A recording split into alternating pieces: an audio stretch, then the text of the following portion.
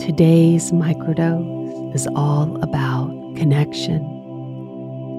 Connection is a human need. Truly, there are so many studies on it.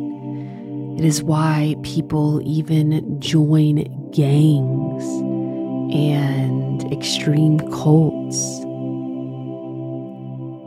They are looking for connection and they just want to be accepted. Connection releases oxytocin, a beautiful chemical in the body associated with love and belonging.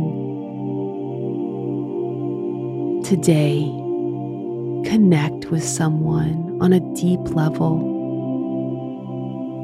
Maybe having a conversation, putting your phone away, being present with someone and listening to them, hearing them, not to respond, but to understand where they are in their life.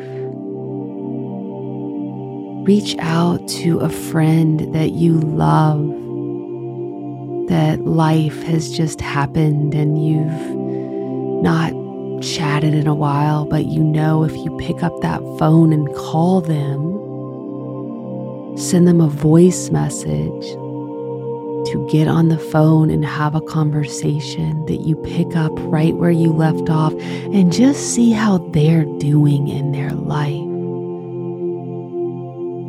It doesn't have to be long. If you have a lot going on, you can let them know, hey, you were on my heart.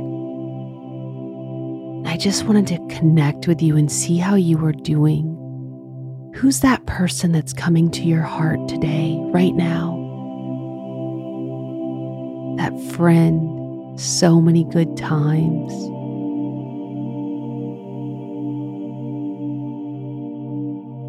Reach out, see how they're doing. A text is great, but a call is fantastic, and it can be short. You can let them know it's just for a second. Maybe somebody that you've recently connected with. Get to know them more. They could become a friend like that friend if you let them in. It is safe to let good people into our lives. We can have sacred boundaries. Sacred boundaries allow us to deeply connect with others.